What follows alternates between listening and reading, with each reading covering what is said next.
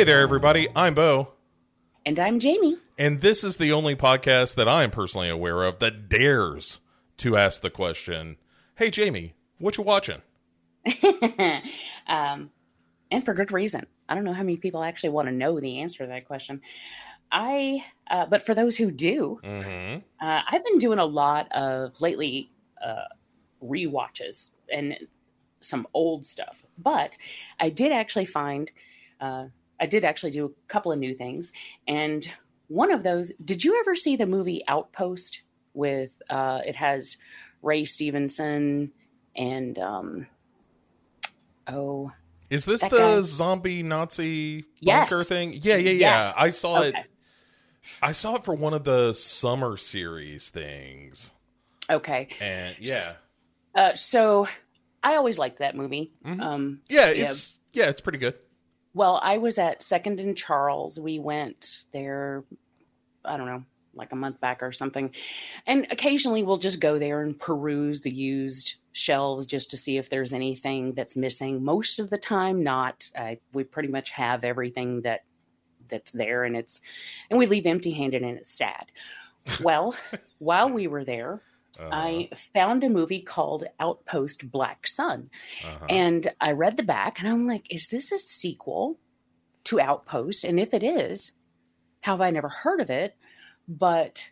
And I showed it to Brian and he's like, I don't know. It doesn't look like it'd be all that good. And I'm like, I'm going to go for it, because it was just a few bucks. And then I'm like, if it's bad, it's bad, but it could be a hidden gem. Well, turns out it was. It had a really good time with this movie. It is a continuation of the first film, and it goes into a lot of goofy territory at times. Not goofy bad, but and it's the same guy who made it. Turns out he actually made a trilogy. And the third film is very hard to find, but I did find it on YouTube, and we haven't watched it yet. But the third film is just available nowhere, but it is on YouTube, so that's good. I do want to watch it, but it's by the time it starts out very similar to the first one in a lot of ways, but then by the time you get to the end, it is just like balls to the wall. Like, it is crazy pants, but I thought, like, in all the best ways. Like, I had such a good time with it, and I am excited to actually see the trilogy because Brian didn't love the second one, but everything I've read about it, people say that they prefer the third one over the second one even, and so I'm like super excited. And it's the same idea, but rather than taking place in this bunker, the whole film is some people trying to get to the bunker because they're trying to stop what the machine that was created that causes these, Nazi soldiers to come back or be here. So they're actually trying to trek to that during the war. So there's all this shit going on. And to destroy this machine and stop this from happening because the Nazi hordes are unstoppable. And that's the worst kind of Nazi horde. Yeah, absolutely. And it is... by the time you get to the end and you see the machine and how it works and what's going on, and I don't want to spoil it because I really do think people should, if you like the first one, I do recommend this one quite a bit because I just think it's a whole lot of fun. But you get to the end and you're like, whoa, because the first one was very, I want to say grounded, even though we're talking about, dead Nazi soldiers coming back to life and being realistic killing machines. Yeah. But by the time you get to the end of this movie, any bit of groundedness is just out the window. And you're like, whoa, but it's fun. I had such a good time with it. So if you like the first one, I would say, like I said, I don't know about the third one yet, but I think the second one is totally worth a watch. And I love the fact that this guy took this little movie and made a whole trilogy. Like, that just makes me happy. So yeah, that was fun. And it was a totally, I had no idea it even existed. It just sort of fell into my lap, and that was great. I feel like I haven't seen a lot of the Outpost movies. I've only seen the first one. I feel like, hold on, I'm opening up my Plex as we're talking because I feel like I've got at least one or two of those. Outpost, Rise of the Spetsnaz. That's the third one. Yeah. So I've got it. Oh, wow. So I've got Outpost, Black Sun. I've got all three, and I've only ever watched the first. So maybe I'll do that. Holy crap. Yeah. Huh. So Rise of the Spetsnaz, we discover the horrifying origins of these supernatural soldiers and see them in ferocious gladiatorial battle against the most ruthless and notorious of all military special forces, the Russian Spetsnaz. So I wonder if it's like a Dead Snow 2 Red versus Dead kind of thing. That'd be cool. Yeah. I don't, who knows? But yeah, so I've got all three of these. I may fire those up. Anyway, God bless my Plex. Yeah, okay, so I got a movie, Jamie. And I'm not going to bury the lead. I saw Renfield. I was supposed to go see that yesterday, and I just didn't feel like leaving the house. I get it. I saw it yesterday. Like, here's my move, Jamie. I don't know why I'm using your name like there are other people on the call. I like it. It makes me feel important. Well, good. Because you are. And so I'm one of those weirdos. Here's what I like. I got that Regal Unlimited deal. So you can just go see a movie whenever. And I like an early morning movie. I like I get up early, I do a handful of things, and then I'm like, as a reward for waking up and doing some lesson planning and shit like that, I'm going to go be one of those weirdos that shows up to watch Renfield at 10 o'clock in the morning. I do that too. Yeah, I love it. And so that's what I did. I saw Renfield 10 o'clock in the morning. And here's what I will say about Renfield. Nicolas Cage is incredible in it. His Dracula is so good. It is very, there's an emotional depth, or not even emotional depth. It is a vampire who knows how to emotionally manipulate people.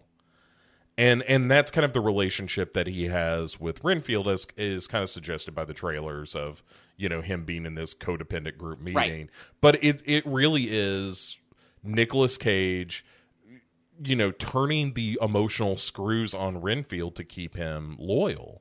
And it's this like a metaphor for toxic relationships where, Dracula will say things like, I'm the only one who loves you. There's nobody else that, finds you to be important and necessary. So, like, your struggles to get free of me, why on earth would you do that when I'm the only person that cares about you? And it like, that part of it is really, really good. The other stuff around the movie, like the Nicholas Hoult is good in it.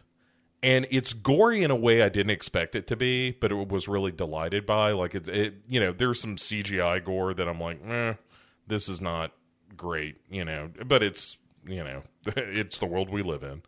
I've seen a couple of gore clips that actually made me, like, laugh out loud in a good way. Like, the bit where they're falling, or like I don't know if he jumps off of a like a railing, but then grabs this guy as he's going down, and then just blood just sprays everywhere. Yeah. And I was just like, oh my God, like, I'm so excited. Right. I wish that were a little more practical, because the CGI-ness of it is very evident, but it's really gory, like unashamedly gory, which I appreciate.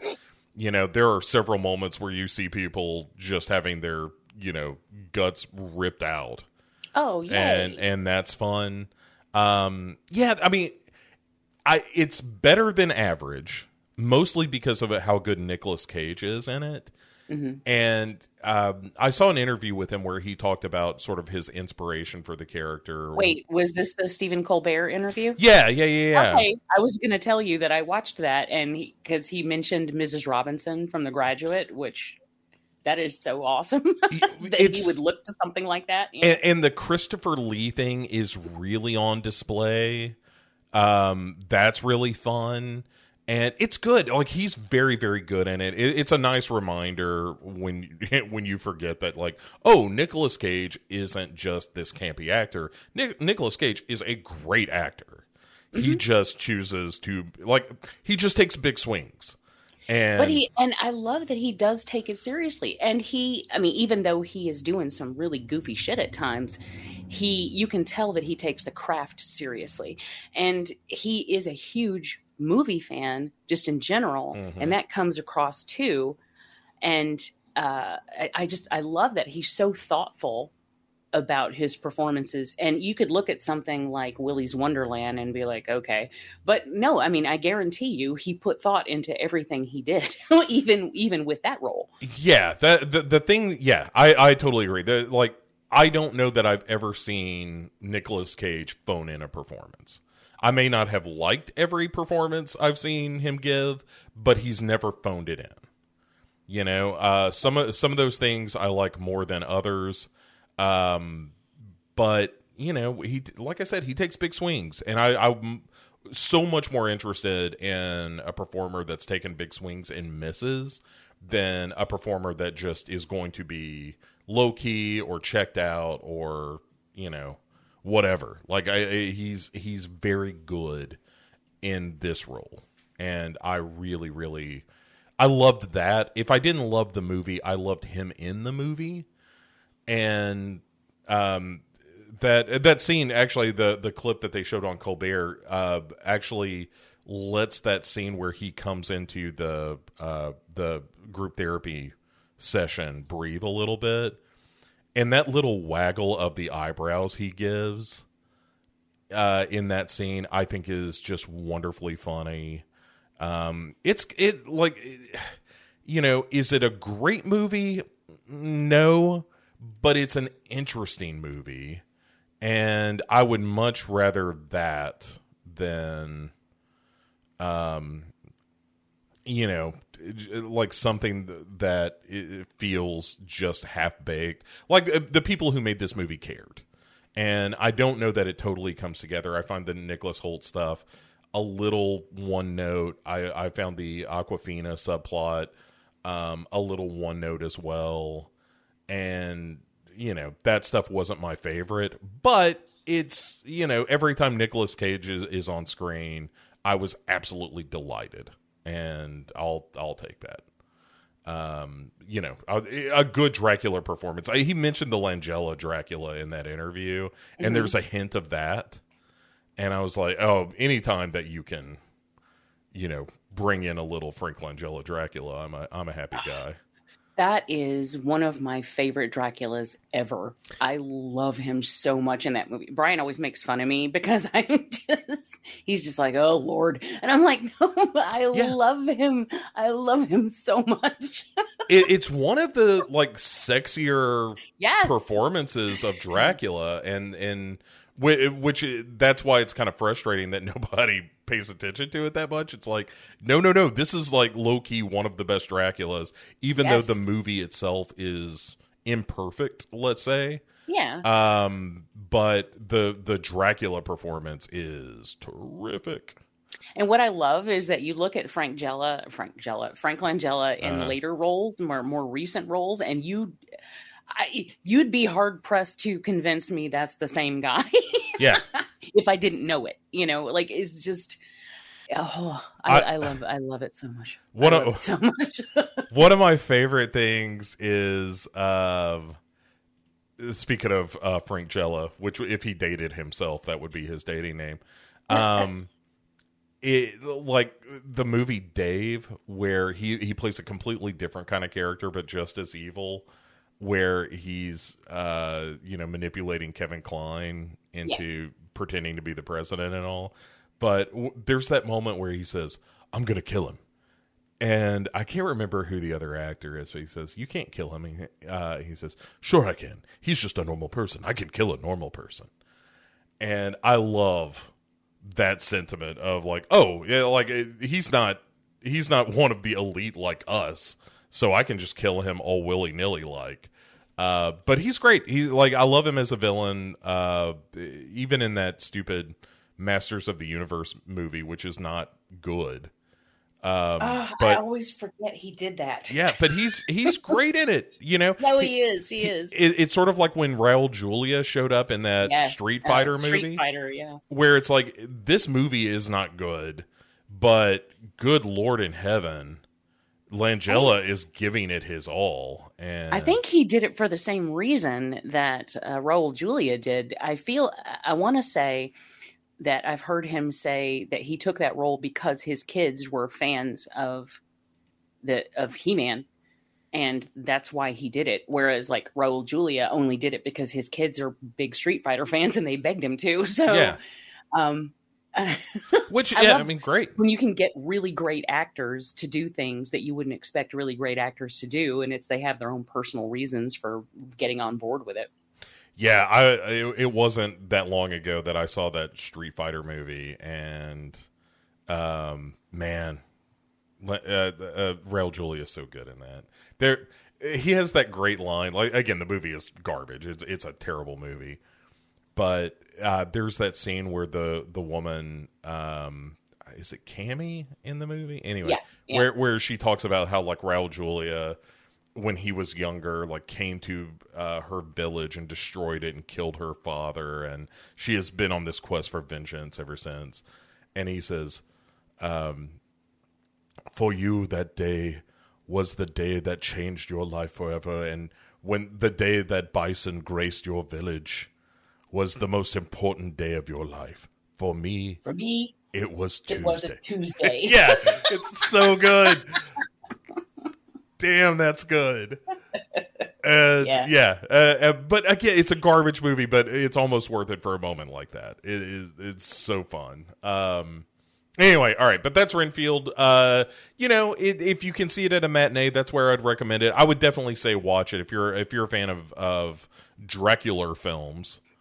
Then like Nicolas Cage is genuinely one of the great Dracula performances. I highly, highly recommend it on that level. The rest of it, it's fine. But that and the gore, some of the gore is very fun. And like I laughed several times. It has its moments. I don't want to take anything away from it, but also, let's be real. The real winner in all of this is Cage, who, good Lord, man, he is so good in it. Anyway, what else have you been watching? Okay, this is going to make you happy. Oh. So for our show that's about to come out, in season 3, we have abandoned the alphabet thing because we kept running into letters that we have no more choices for. Right. So, your X's and Y's and Z, or X's and Z's in particular, are probably pretty tough. Yes. Yeah. So we're like, well, shit, what do we do now? So what we decided to do, and season 3 is called Bustin' Loose. It is the son of the ABCs of hidden horror. And as you know, teenage boys are kind of hard to deal with. They do whatever they want. So we are, for every episode, oh, I'm sorry. Excuse me. That snuck up on me. This cannot be allowed to stand. Go ahead. For every episode, we take turns just throwing out a theme. For St. Patrick's Day, the theme I put out was Irish films. I didn't have to think too far out of the box for that. But so this one was Brian's choice, and he chose chainsaws. Well, I chose Pieces, which irritated him because that's a movie he was going to pick. But the rule is that whoever whose turn it is to pick the theme, the other person gets first choice. And we kind of spring it on each other in the show. So you just have to, you think about it right then. And so I was like, Pieces. And he's just like, God damn it. I just knew you were going to go, Basic Bitch and go Texas Chainsaw. And I'm like, well, no, that's, I would never do that. But also, we just did a Texas Chainsaw retro for Patreon. So, so I chose Pieces. So he then, to be a smartass, chose Evil Dead 2. Oh, sure. You're one of your favorite movies. Yeah, exactly. But I have to say, I watched it, and this is the highest score I've ever given it.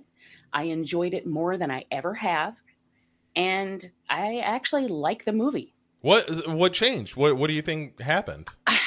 I don't know. I have no idea. Maybe it was that I was like really paying attention. What won me over was a lot of Sam Raimi's choices as far as shots. Like there are some really good looking shots in that film, and just his film style is part of the reason that I got won over. I'm still not a big fan of the recap in the beginning. Kind of funny. We watched there's a couple of reaction channels that we watch, and there's one that we watched last night, and they were reacting to Evil Dead 2, and they had just recently done Evil Dead 1, and they were so confused going into the movie. They were just like, wait, who is this? Wait, what's happening? Where's everybody else? Like, they were so confused. And I told Brian, I'm like, see, like that's it. Just, if they had just picked it up where the last one ended, I would have been fine with that. And he's like, yeah, but then, back in the 80s. And I'm like, but 1987, you didn't have to do that. Like people had the ability to watch the first film before going into the second one. And I'm like, that still bothers me. And I understand why they did it. And I understand that it's a very brief portion of the film. Like you only spend a few minutes in that flashback time, and then you continue to move forward. So what I was able to do was just in my head chop off that beginning, replace it with the first film in my head, and then keep going from the moment that it rushes out to him in the cabin, and he ends up in the water face down, all demony. And so because I made a concerted effort to do that, then I was a little bit more forgiving of that part. Another thing I never really cared about was I don't really care for the new characters that were brought in, but I did, what I was able to do with that is I was able to just enjoy the gore that was going on. And I've always liked Henrietta. I always thought that was kind of cool. So sure. I just, I was a little more forgiving with it, and allowed myself to just kind of relax and get into it and not be so picky about the fact that it goes. And my biggest main issue with it has always been the tonal switch between the first one and the second one.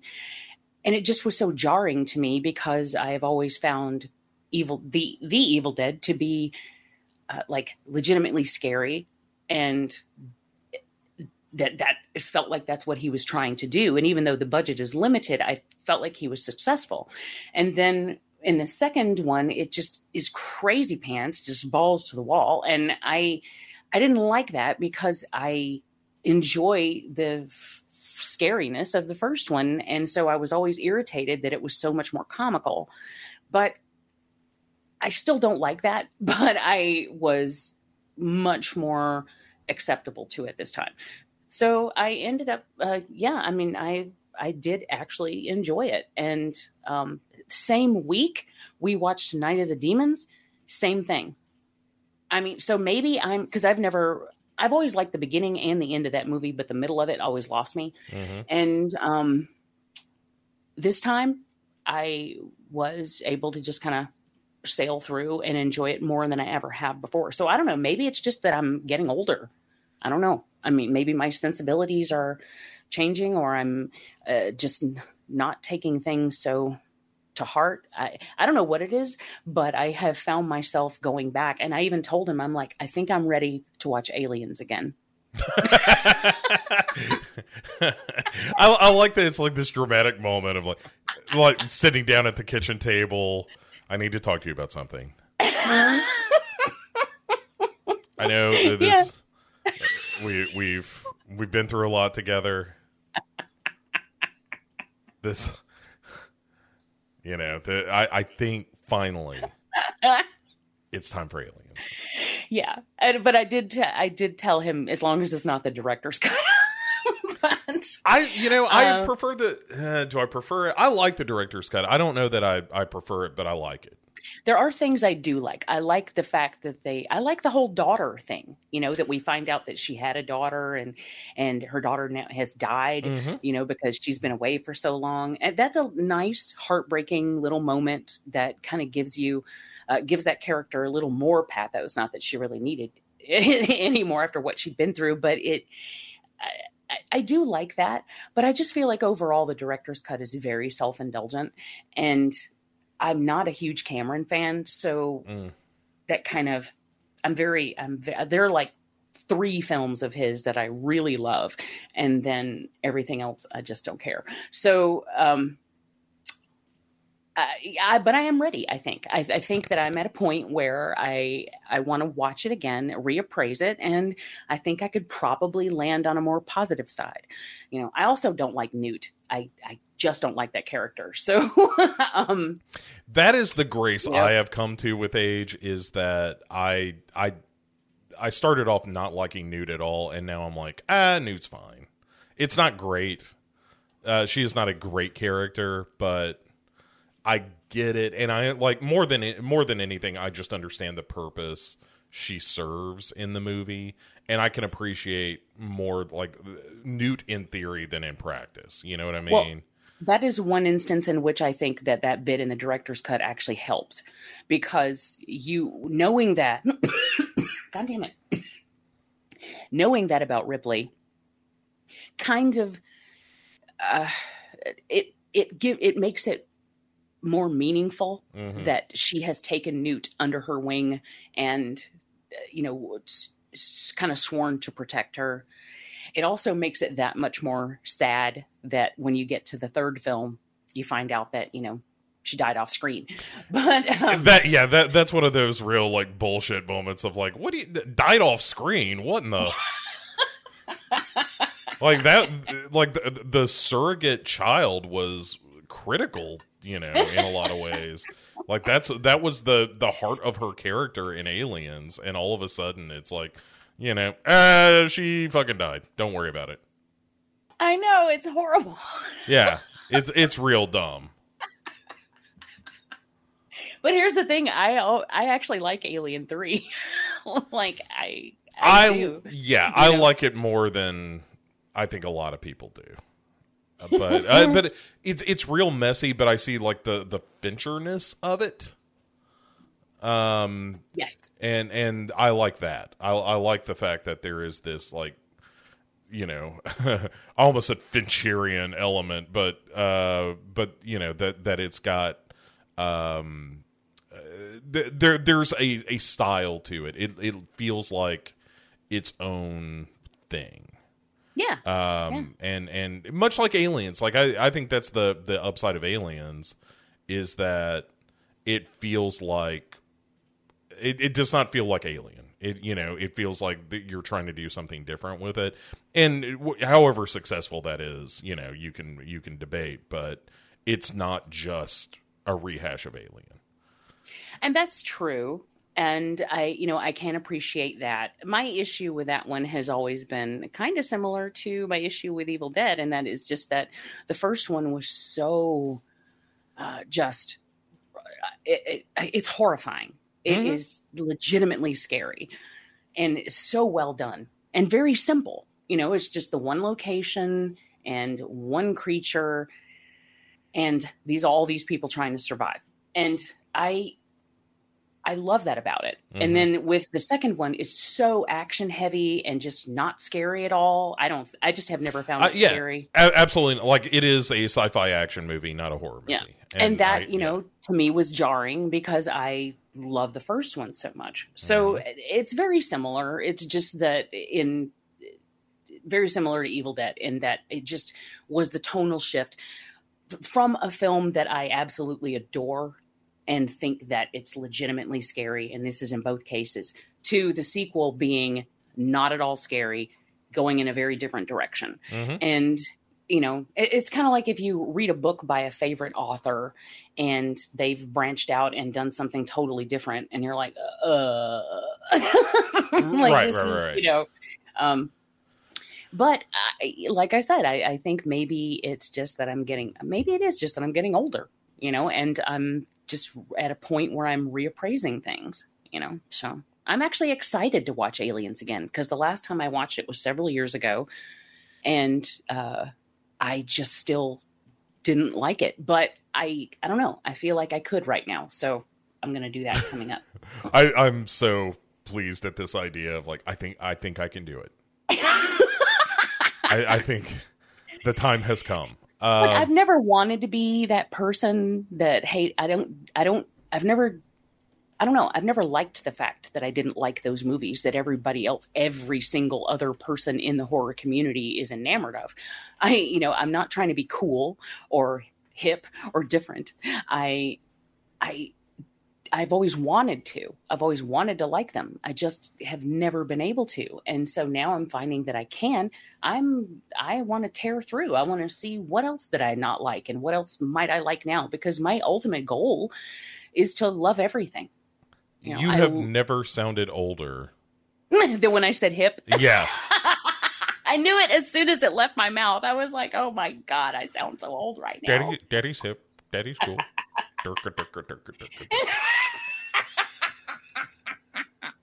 That was the whole vibe of that, which I adore. Okay. Well, now that I've aged myself, what's your next movie? All right, I'm gonna do like a quick threefer here. But I rewatched. Speaking of reevaluating, I rewatched all those new Planet of the Apes movies. Rise of the Planet of the Apes, Dawn of the Planet of the Apes, War for the Planet of the Apes. And I watched them in like 2 days. I was just like, you know what? It's been a while since I visited these, and I remember liking them. And so why not? And so I did. And I gotta say, I enjoy all of them. That second one, though, Dawn of the Planet of the Apes, that's a terrific movie. Oh, yeah. Yeah, it's my favorite of all of them. Yeah, like Rise is good, and it certainly has, pathos and everything. Like, you will. It makes me cry though, so Yeah, all the stuff and all that stuff in like the primate habitat and whatnot, with Brian Cox just rolling through and being like, "Just put the monkeys wherever," and being a real dick to all the monkeys. Look, I love monkeys. I don't want them harmed. And so yeah, that stuff is very emotional. And then like that movie is fine, and I like how it ends. And one of those movies where the CGI tends to work in the movie's favor mostly. It's not always superb, but generally mostly pretty good. Works at night, mostly. The monkeys make you cry, mostly. And so but I liked it. And then watching Dawn of the Planet of the Apes, I was like, holy fuck, this movie is tremendous. Like, it's Shakespearean in a way that the first one is not. The first one's like a pretty good, sci-fi action kind of movie. And like Dawn of the Planet of the Apes is this like Shakespearean tale of fathers and sons and loyalty and that kind of thing. It was like, motherfucker, this movie's good. And I think War is good. I think they're all good. War is fine. But coming off of Dawn of the Planet of the Apes, it's sort of like Godfather 2 to Godfather 3. Where, like, Godfather 3 is a fine movie if Godfather and Godfather 2 did not exist. Yes. And unfortunately, they do. And unfortunately, War for the Planet of the Apes comes on the heels of Dawn of Planet of the Apes. And it just cannot live up to the glory of that movie. I think it's good. But I think the Woody Harrelson stuff, and there is, like, some real tragedy in this. Like, oh, here's this disease that's going to make all the human beings stupid. And I like that. But, yeah, I mean, at a certain point, you're like, well, I appreciate this movie for it being a good conclusion to the trilogy, and I think it serves that function very well. Mm-hmm. But, man... You know, one of my favorite characters in that series is Kobo. Oh, sure. Yeah. I his arc and his I don't know, he makes me so sad. Like, just everything about him. And even when he becomes like rage filled and, you know, just, yeah, I mean, it's like I get it, you know, and I feel bad for him. Like, I don't know, I really like, I really like what they did with the characters. I mean, you could have easily have written off these movies as a special effects extravaganza, and, you know, the story could have been meh, you know, but they didn't. They didn't. And especially in the second one, I feel like they put so much into the writing and development of these characters that it is way better than you would ever think it should be. But, you know, yeah, it's good stuff. Yeah. There's definitely a feeling of this is better than it almost has any right to be. But yeah, it's a real good movie. As a trilogy, it's one of the better movie trilogies of the past, Yeah, for sure. Several years, for sure. Yeah, it's quite good. What about you? What else have you been watching here? Okay, so I kind of threw out a comparison to Dead Snow 2 earlier, just kind of off the cuff. And we recently, for the collection, we were in the D's still, and we recently watched Dead Snow and Dead Snow 2. Dead Snow 2 being a film that I have not seen since it came out. I only watched it the one time, and I haven't watched it again. And it's not that I didn't like it. I liked it. I just haven't. But I remembered not liking it as much as the first one. But holy shit, on this second watch, I have to say, I was just blown away. It is there are so many great gory moments. It's gory as hell. There are so many this Herzog blows up a pram with a tank. And the baby, actually two of them, and the babies just go flying, you know, and it's fucking hilarious. There's another scene where 3 kids are playing in a sandbox. Tank just rolls right over them. Yeah. I'm like, oh my God. And I just forgot how nuts it was. And I absolutely adore that film now.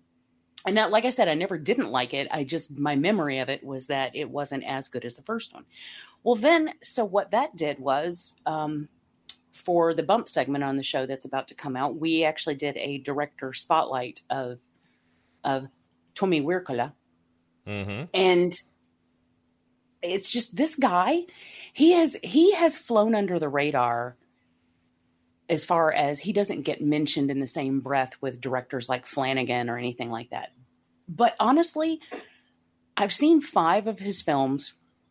The only ones I haven't seen are his like early Norwegian films, and they're kind of hard to find.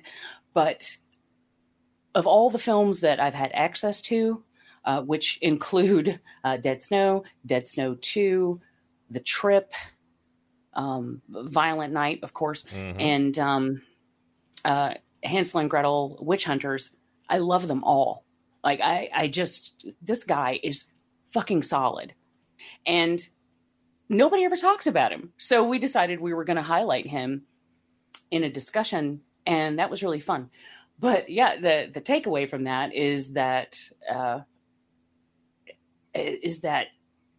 watching those movies again, I was just like, God damn it. And now Dead Snow is one that I've seen a lot. Like, I've seen that movie a lot. I absolutely love Dead Snow. But now Dead Snow 2 is right up there. And I am so excited. He has 2 movies in post-production right now. One is called Spermageddon. And I can't remember what the other one is called. But apparently he did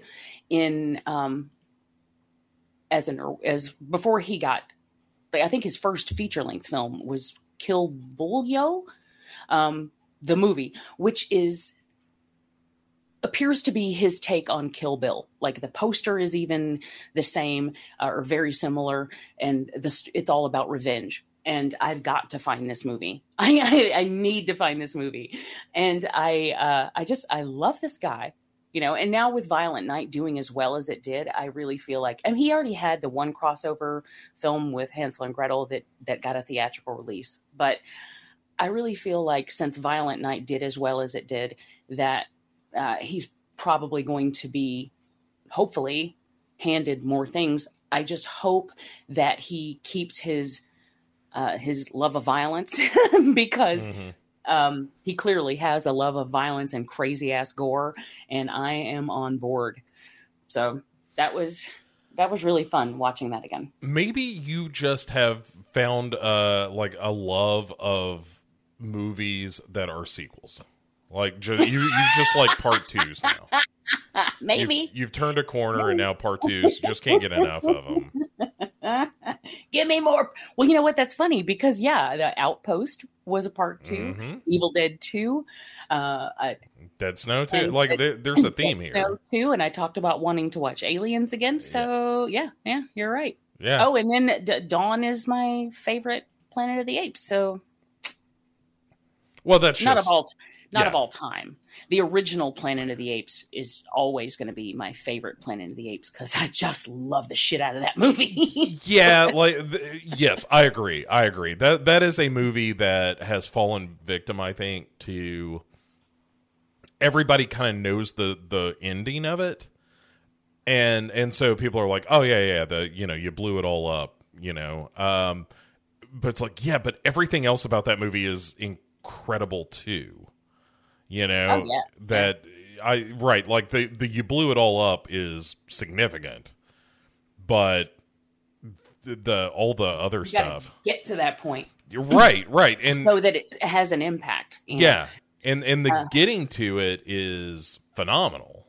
Yeah, when you were a kid, did those movies come on TV a lot? Oh, like on Saturdays, I remember being a little kid watching all day long. Watching Planet of the Apes movies because they would just play all of them in a row, and I did that every time they came on. I was just like, oh, I got it. Like I've always just been so in love with that series, even when it gets kind of goofy. When they go to they end up in the city in present day, like when the apes come to human Earth, and or human timeline. Yeah. I even like that part, but the original is just so incredible. And as much as I am not a huge fan of, I'm not a fan at all of Charlton Heston's politics. I gotta say, like, he really I'm so sorry. I think I'm having like allergies or something, and something's tickling my throat. But like with Planet of the Apes and Soylent Green and Omega Man, like I just love all of those movies, and so anyway, I don't know why I got off on that. But no, you're not wrong. Like all of those movies are great, and right, though with Omega Man, I still want to say just make the book. Why can't we just make the book? Well, I still really enjoy that movie. Yeah, but yeah, it's. Right, like you forget how good Charlton Heston is at being just an honest to goodness movie star. Like there is that scene at the beginning of Planet of the Apes, and I've got the box set that's got like all the original movies and then the new trilogy in 4K. Oh, we have that too. Yeah, it's a great collection, and but they're in the original movie. There's that moment where I might screw this line up, but it's when they crash land, after they crash land and all the other astronauts are still alive, and he's talking to one of them about like everything you ever knew is dead now. Everybody that you ever loved is gone. Even their children are dead now. How's it taste? And that how's it taste is one of the most like asshole things I've ever heard the hero of a movie say to another character. It is wonderful. Well, he is a bit of an asshole in that movie. Yeah, but that's the thing. Like, but I like it. I like that because that's real. People are assholes. Yeah, and it's but also heroes. it's crazy that movie, like your hero of the film that, or the person that you're following through that movie is kind of a jerk. Like Taylor is a bit of a dick through most of that movie. But also is, incredible, an incredible performance. But yeah, all right. So, Dead Snow 2. Oh, I know what I want to talk about real quick. Speaking of reevaluating, I watched the unrated extended director's cut, whatever you want to call it, of World War Z. Uh-huh. And I did not like that more than the first time I saw it.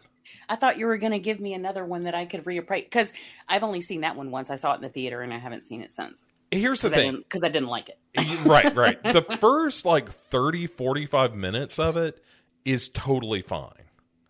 And by totally fine, I mean pretty good. Like the initial zombie stuff, it's very different from the book, and that's a problem because the book is so damn good. And there's part of you that is forever going to ask it's that I Am Legend question of why did you just not make the book? Right. The book is great. There's a reason that people have been making it for 30 years. Just make the book. But World War Z, I still say that one of these days they're going to do a HBO extended series, and it's going to be incredible. That is not this, but the fact that they've done this is the fast zombies. The threat is that there are so many of them, and that they're unrelenting and all of that. I didn't mind that part of it as much. I'd started to get cool with the idea that this ain't your daddy's World War Z. And so for the first few minutes, and by first few, the first 30, 45 minutes, I was like, maybe I do like this movie. And I just needed that space to allow myself to like it a little bit, and not judge it against the book solely. But then the movie takes that turn where it just becomes this kind of hey, we're going to go from this place to this place to try to, solve the mystery of where the zombies came from and how can we find a cure. And it just becomes less interesting. It just repeats itself to a point that I stop caring. And also the CGI, the same thing that we always say, CGI just does not age terribly well because it's in a constant state of improving. And because of that, it's difficult to, really give it a fair day in court, because it's just constantly, when you look at the CGI of World War Z now, it's just not as good as the CGI of, Dawn of the Planet of the Apes or whatever, So, the zombies become less scary because they're just too cartoonish in a certain way. And it was just a bummer. It was a reminder that, I was probably right about this movie, that it's not great. It's not, it ain't the worst movie I've ever seen, but boy, is it a disappointment because the source material is so good. And in exploring the history of it a little bit, there was a problem with that movie, and even as they were making it, that was a movie that they were rewriting as they were shooting. And it's the old story of it's difficult to build a plane while you're flying it, kind of thing. And yeah, it's just that's a real disappointment of a movie, and continues to be so. But I was in the mood for a zombie movie that wasn't, made for $30 in somebody's backyard, and those are hard to come by these days, unless you just want to go watch Walking Dead, which I did not want to do.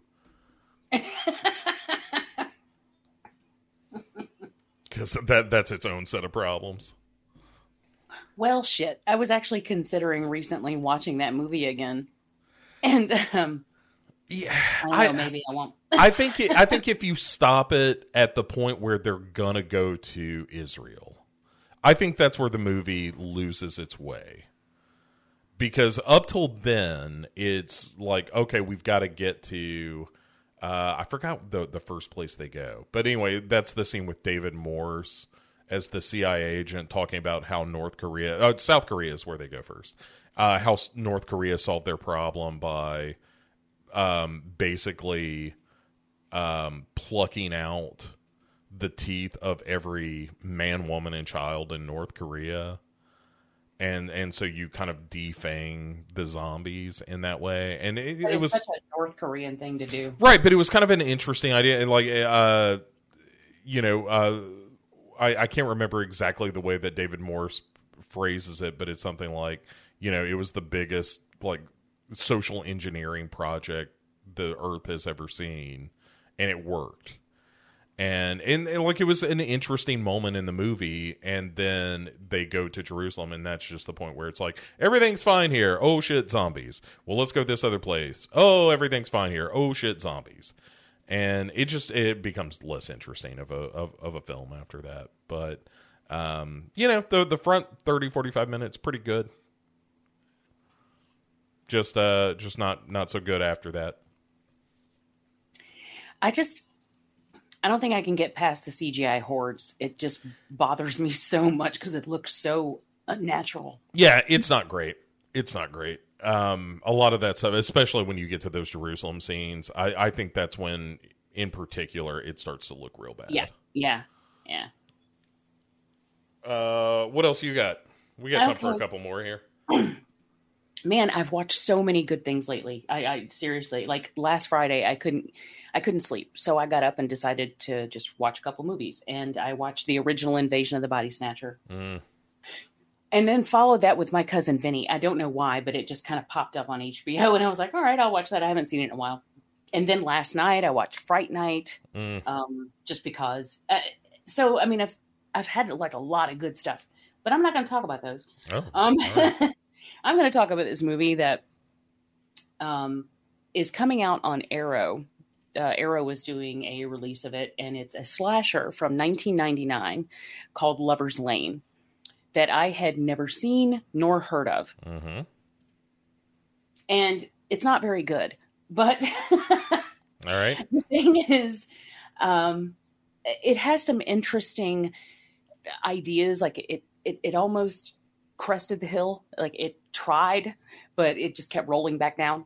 And the idea is that there was a murder on Lover's Lane, and there's a little girl who is the sheriff's daughter, and the sheriff shows up on scene with her in the car. I don't know why, but she's there.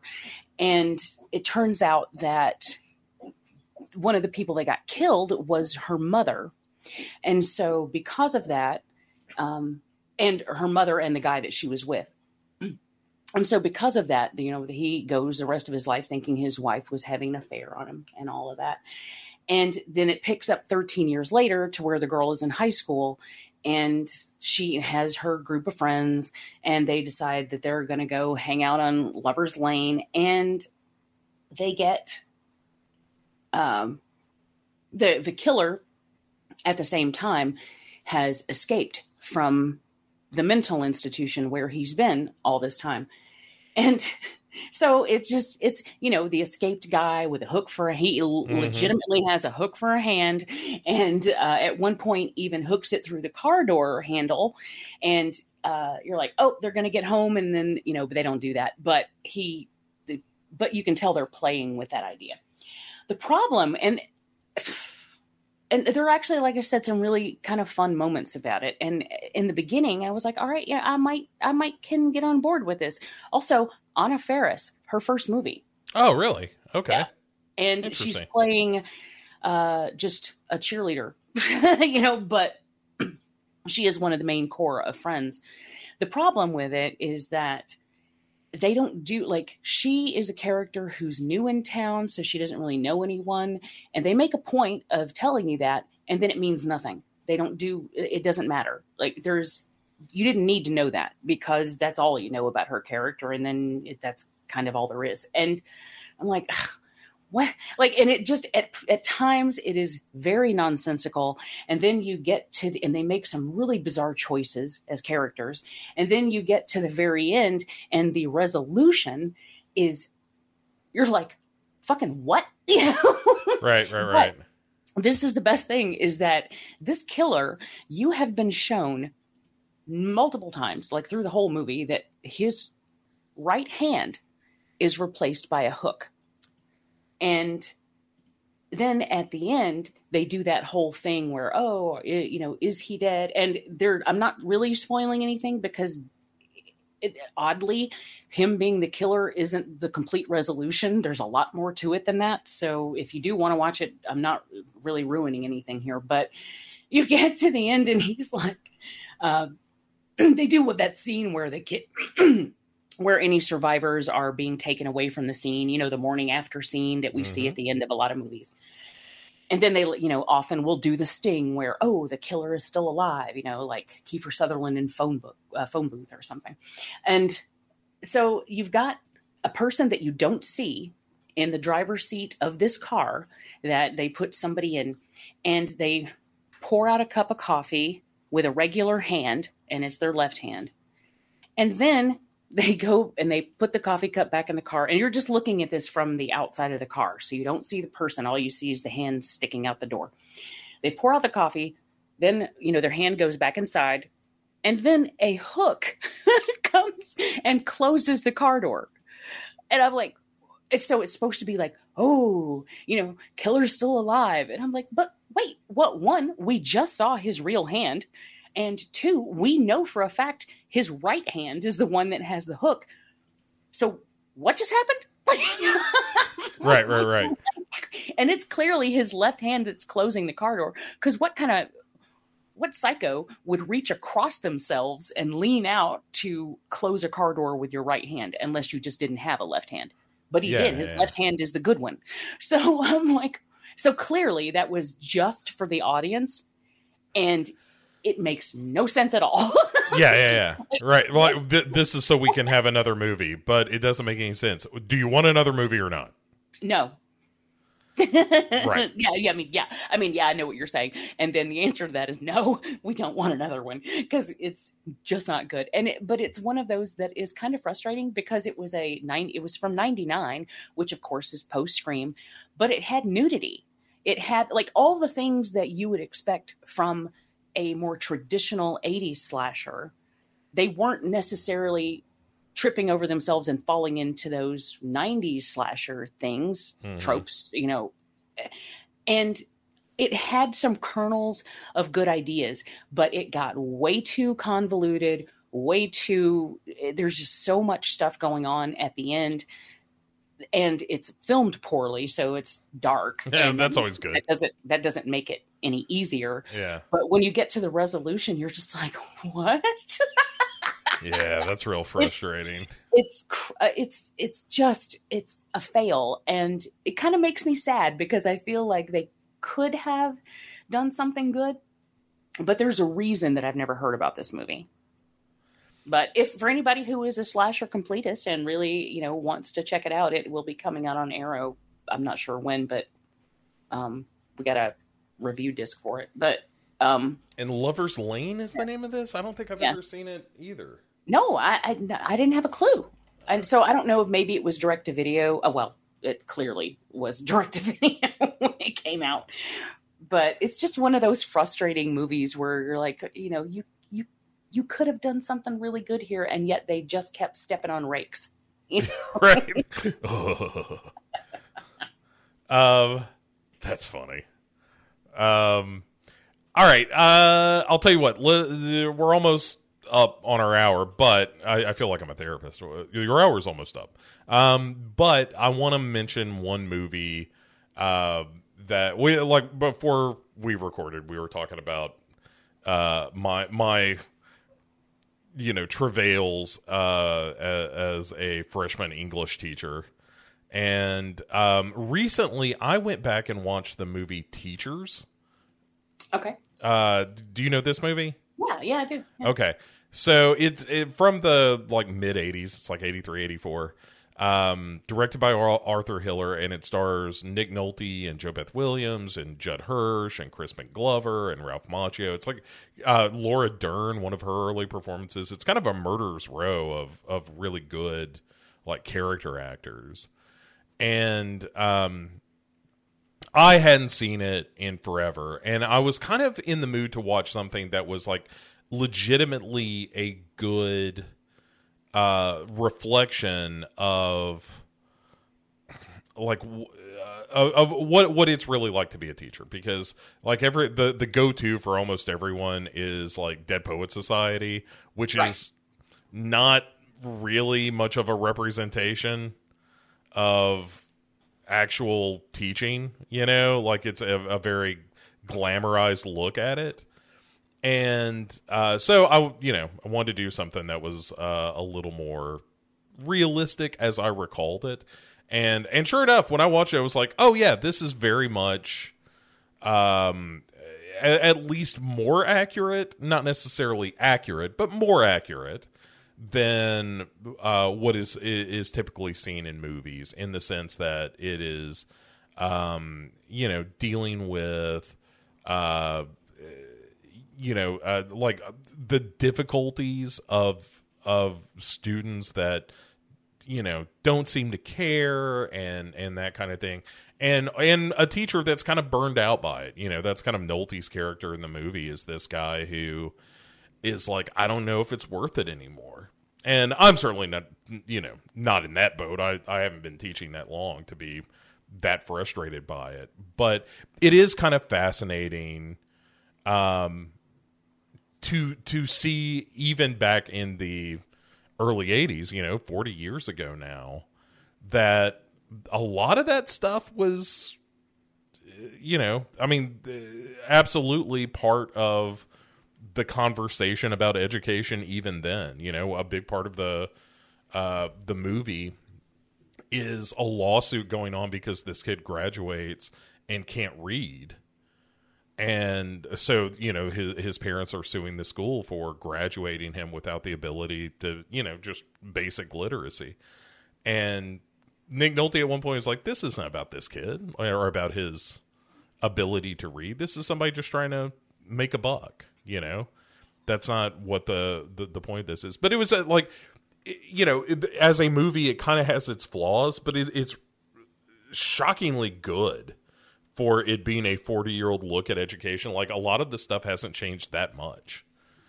And also, the guy who plays Dr. Chilton from Silence of the Lambs plays the narcotics officer that's undercover in the school.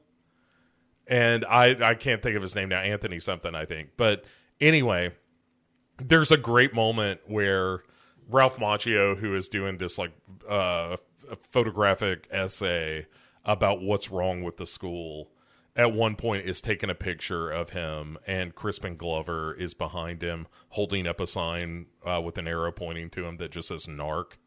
That's quite funny.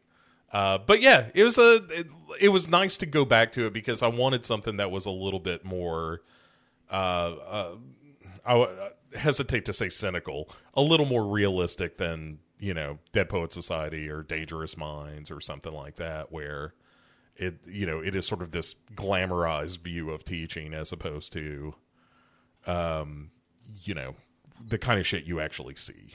Well, yeah. Yeah, and even though I love those movies, you're absolutely right. Like Dead Poets Society is an all-time favorite of mine. Sure. Yeah.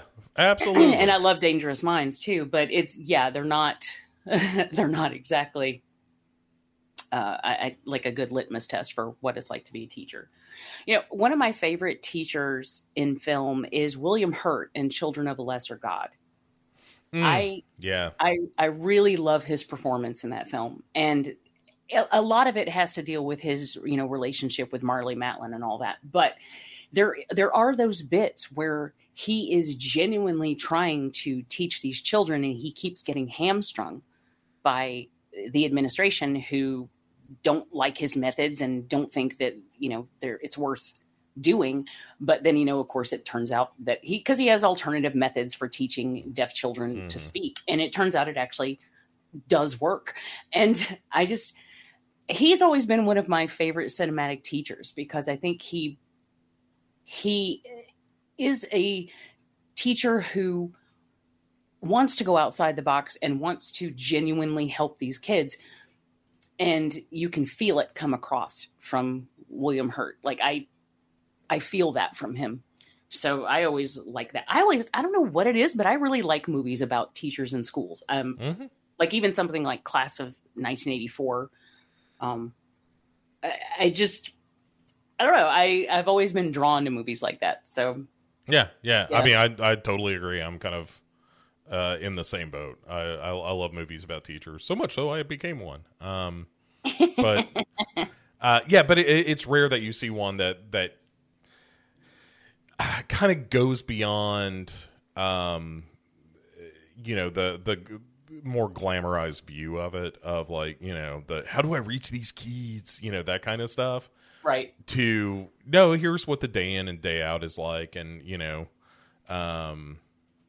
it was fun to go back to that movie in particular, because it had been years, and see that, like, oh yeah, it actually does have some perspective still, and has a real sense of not just like, look, I love Nick Nolte and Joe Beth Williams, and just seeing them act is fun, but also that it has something to say, and that's nice. I like that. I like a movie that's got perspective. And I've actually watched that. It hasn't been too terribly long. I mean, when you get to my age, within the last decade isn't too terribly long, as it turns out. But now I kind of want to see it again. Yeah, it's because you've reminded me of it. But yeah, that's a good one. Yeah, it's solid movie. And also a nice reminder that Judd Hirsch is a pretty good actor in his own right. Not that it is like, you forget with performances like Independence Day and stuff like that. Independence Day, yeah, that it's like, oh no, he was a good dramatic actor. All right, well, let's wrap this up with a quick discussion of what are we going to be watching in the next month. And I'm just gonna, we talked about it last month, but I'm gonna mention it again. But like, we're a week away from Evil Dead Rise coming out, and that the reviews have been pretty compelling. Do you know right now, at this moment, there are 3 horror films in my theater? And when's the last time that happened?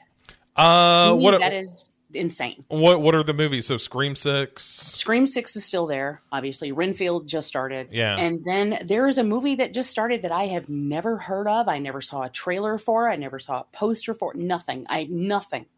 And the only reason I found out about it is because I went to the theater app to see, showtimes, because I wanted to go see Renfield this weekend. Mm-hmm.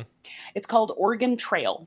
Oregon. Yeah. Not Oregon, but Oregon. Yeah. Kind of a horror Western sort of thing. Yeah, exactly. And so I watched a trailer for it, and the trailer doesn't give you really anything. Like, it just comes across like a Western, and then at the very end, there's like a bit where you can kind of see there may be like a supernatural element, although I'm not 100% sure, because it doesn't really tell you anything. Mm-hmm. But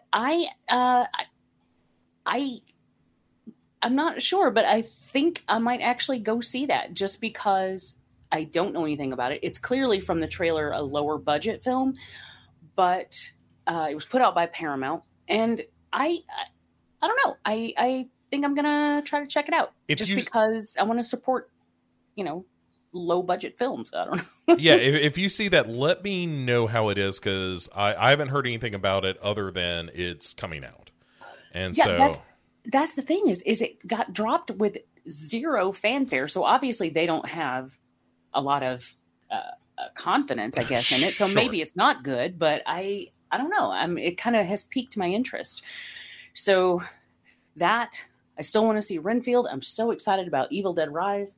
And there is something else that is coming out. Like, I mean, we're just getting hit. Just like, I can't go to the movies as much as these movies are coming out. And for me, who likes to support horror in theater whenever I can, that makes it difficult for me. It's like, I don't know. Like I told Brian, I'm like, I'm so torn. Like, oh, also, no, there are 4 because the Pope's Exorcist started this weekend too. Oh, that's right. Yeah. And even though when you see the trailer, it comes off as very like a generic exorcism movie. It is based on a real guy, and everything I've heard about it is that Russell Crowe fucking kills it. Like every single review I've seen has just been, yeah, the movie's it's not gonna change your life, but Alex Esso is really good and Russell Crowe kills it. Like that's just what every single review has said, is that it's worth watching for Russell Crowe. And I'm like, all right, well, I do want to see it. Like, do I want to go see it in theater? I don't know. But then at the same time, like, I like to see everything in the theater that I can, but it's just like, there's so much there. I mean, I cannot tell you the last time there were 4 horror films in the theater all at the same time. Mm-hmm. And like reasonably budget. Yeah, I agree. Yeah. That's kind of crazy. But I like it. I like living in that world. I love it. But at the same time, I'm like, damn it, I don't have that much time, So something I'm probably going to go see something on Tuesday, because that's $5 day at my theater. And so I'll either go see Oregon Trail or Pope's Exorcist on Tuesday. I think I'm going to see Renfield today. And then I don't know what I'll do with the other one. Somebody's going to have to wait for streaming, because next week I have to go see Evil Dead Rise. So yeah. That's kind of where I'm at. Is like, I would love to catch up on some of this stuff, but I gotta look. I know where my heart lies, and it's Evil Dead Rise. It's Evil Dead Rise.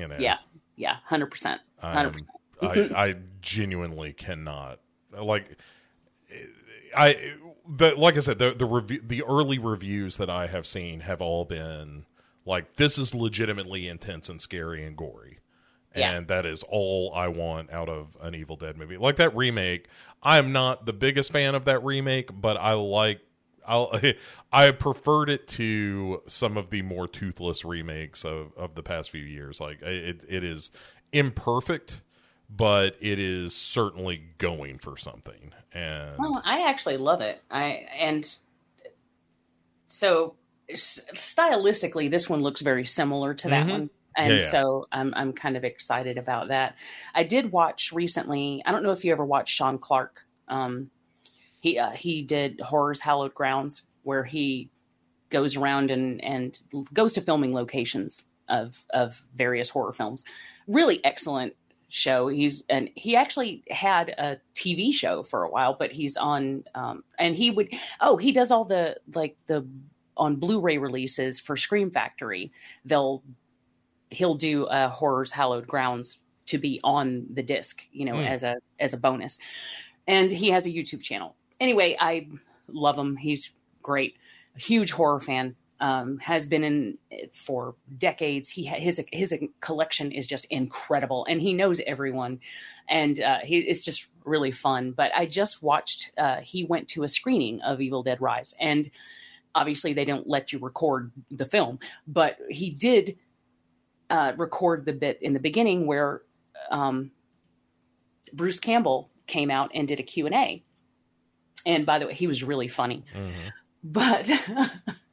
But it was so funny because the person who was hosting this Q&A really has no idea what she's doing.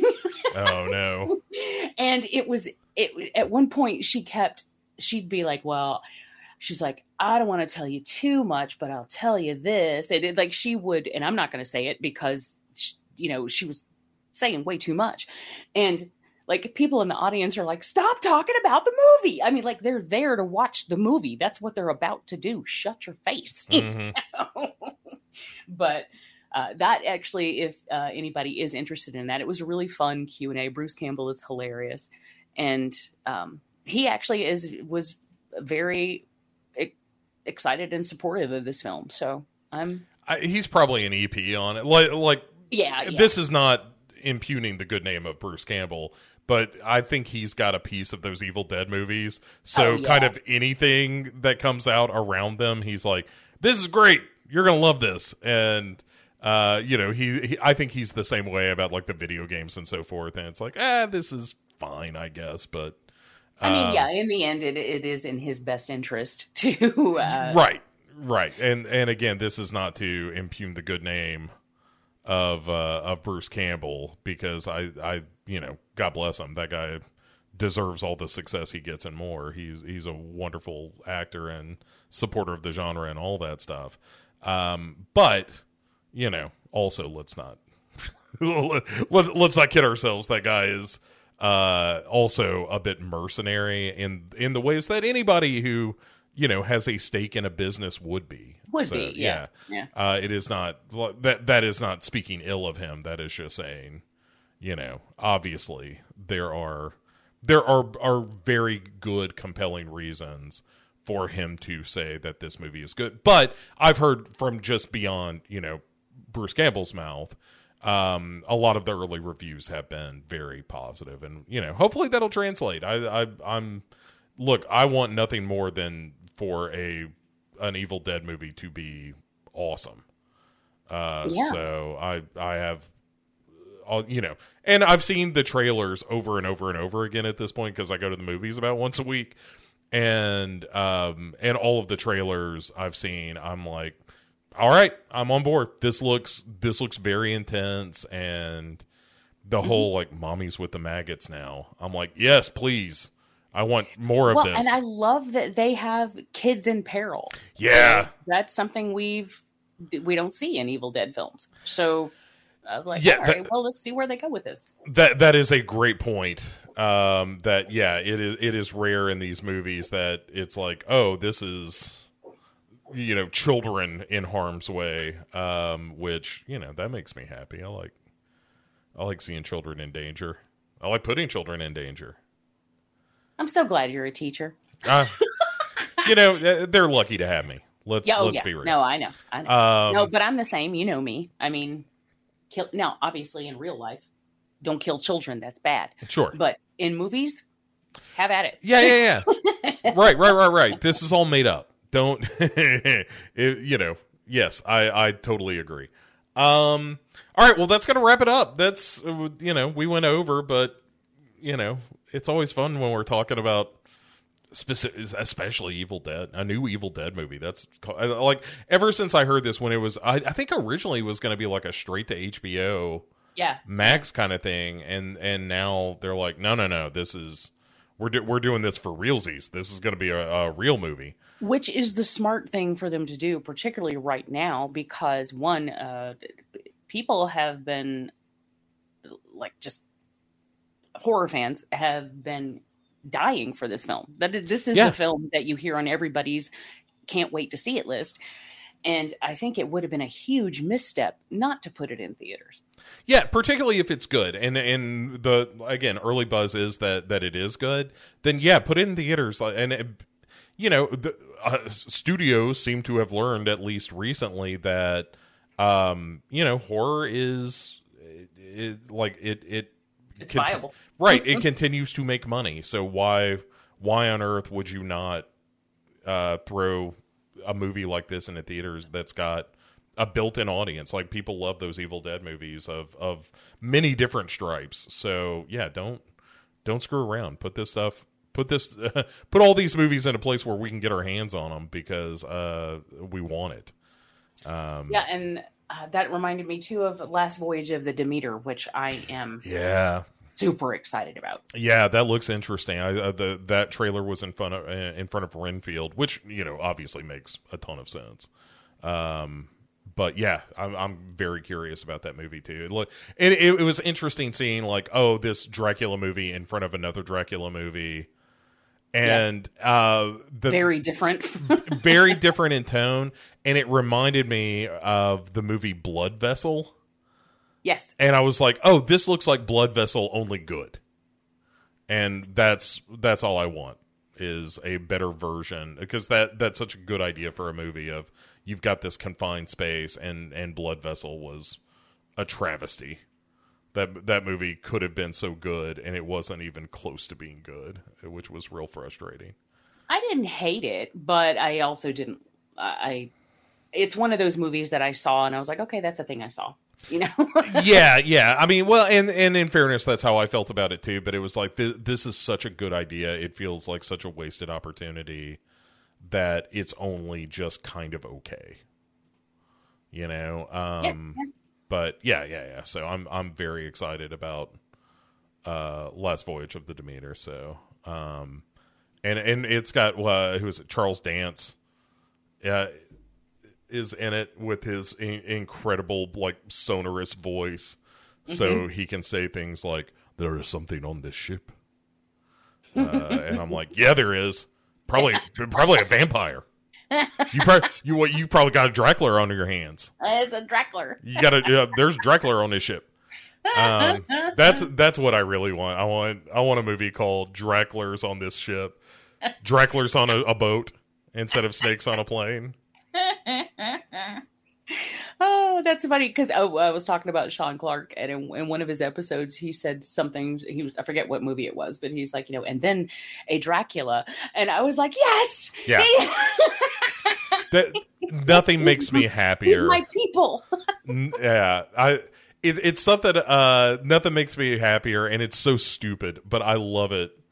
As you well know, when somebody refers to a vampire as a Dracula, it makes me so happy, inordinately happy.